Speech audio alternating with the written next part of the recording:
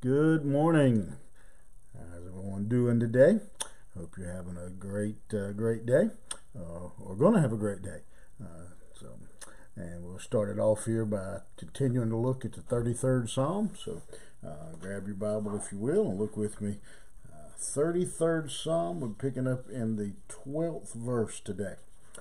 So getting our week going correctly by starting off in the Word this morning. I heard someone say one time, never talk to man about anything until you've talked to God about everything. And so this will be a start in that direction. Beginning in verse 13. Again, this is a psalm that is very closely connected to the 32nd Psalm.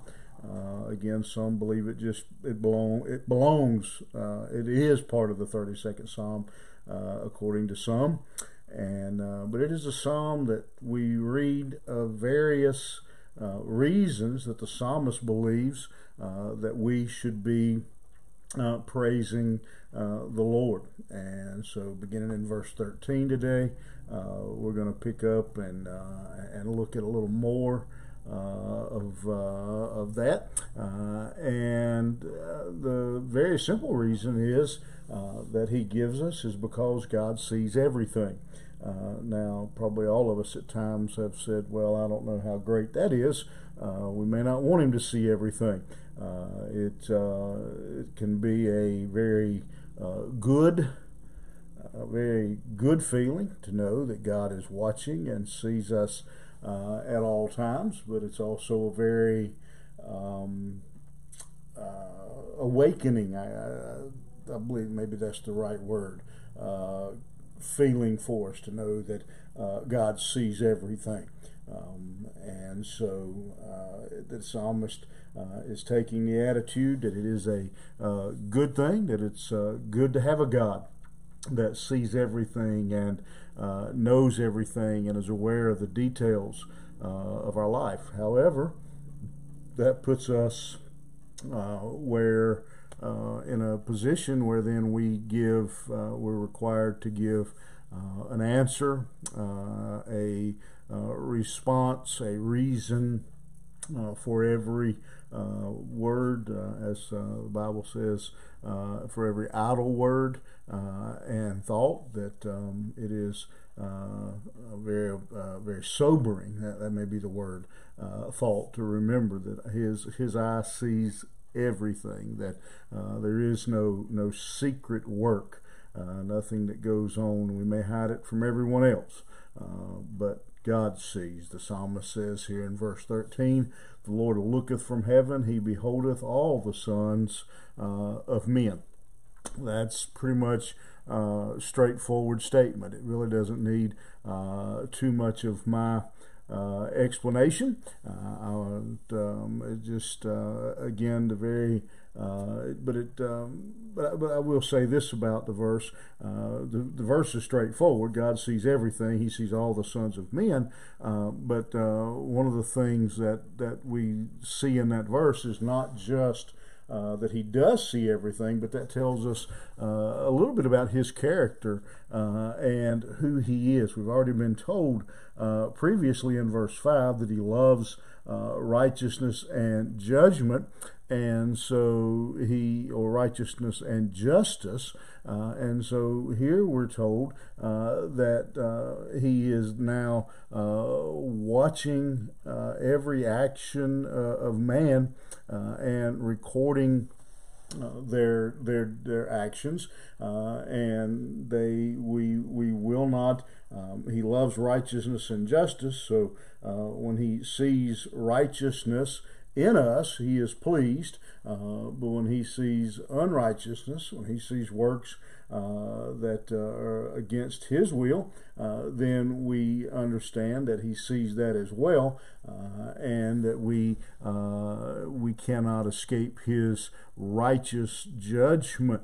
Another thing that verse I think reminds us is over and over we see, and we often ourselves we see in Scripture, and we use the phrase, we call him our Father, that our Father cares, that our Father watches our every action, just as a caring, concerned parent earthly parent would do if you took your kid to the park, or to the playground, to the pool, or something. In particular, moms, they're saying they have eyes in the back of their head, and so they would watch every step of the way, every action, every move that child makes, and so he is watching all of our actions from his place of his habitation. He looketh upon all the inhabitants of the earth, in verse 14. Even though God is in heaven, even though he has all that the responsibility, all that that he has around him, he still is interested, and still he's still watching us. Again, tells us something about who he is, that he is watching us, even though he is in heaven. Again, kind of a poor example, I guess, but you can imagine, you know as well as I do, that sometimes as parents, maybe we're watching, we're supposed to be watching our child, but maybe there's a good ball game on TV, or a movie, or something else that catches our attention, and for a brief period we may not have our eyes on our child's actions the way we normally would or should. But even in heaven, he beholdeth all the sons of men. He fashioneth their hearts alike. He considereth all their works. He considers every single action, not just our actions, but our hearts. He shaped our heart. He understands us, is what the psalmist is saying here. And so that statement, he fashions their hearts, he considers their works, they go together. And so the psalmist is saying that the Lord sees our works and our heart. And so by that, we're talking about here, you might teach a Sunday school class, be a deacon, preach every other week, lead the choir, and play the piano, and hold the door and take up the offering. But God sees the heart. He knows the motivation. He knows what is inside of us. And so the psalmist is he's reminding us here that we're going to answer not just for our works, but for our hearts. Not just the external, but the internal. Not just what the world sees, but what God sees, and that he is the judge of us. We've all seen people, and we've probably all been to funerals for someone, and the preacher get up and go through this long list of all their the person's good deeds and all the good things they did. Somebody said one time, the preacher kept talking. I wanted to go up front and raise the lid to see if I was at the right funeral, because the person I knew didn't live like that. But here we see the psalmist is telling, he's both.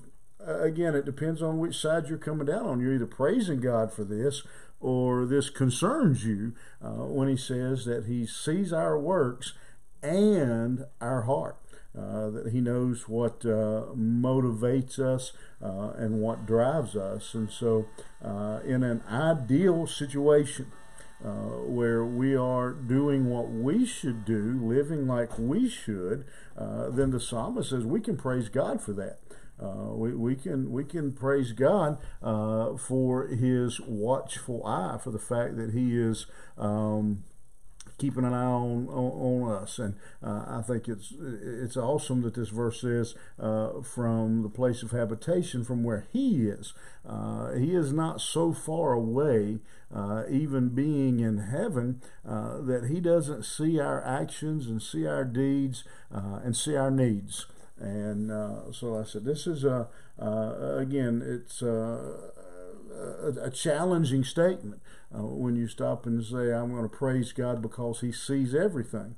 That there's days when there's days well, let's put it there's days when we think we've done pretty decent, and we're like, hey God, you see me today? I didn't I didn't punch anybody. I was nice to that girl at the grocery store. I gave a little extra tip to my waiter at lunch. Did you see that, Lord? I did. And then there's days we're like, oh, I hope you wasn't watching. But the psalmist reminds us that he sees all our works. He sees our heart. And so then that should motivate us both to live a life worthy, a life we are not ashamed for him to see, and then be comforted by the fact that no matter what you face today, no matter what comes up for you this week, what this week holds, your Father in heaven is watching and sees and knows your every deed and your every need. And so I hope that that psalm will be a help to you today, this week, as you remember that the all-seeing eye of God is upon you at all times, and it motivates you to serve him, but it also motivates you to praise him. All right, have a blessed day, and we'll see you back here first thing tomorrow morning.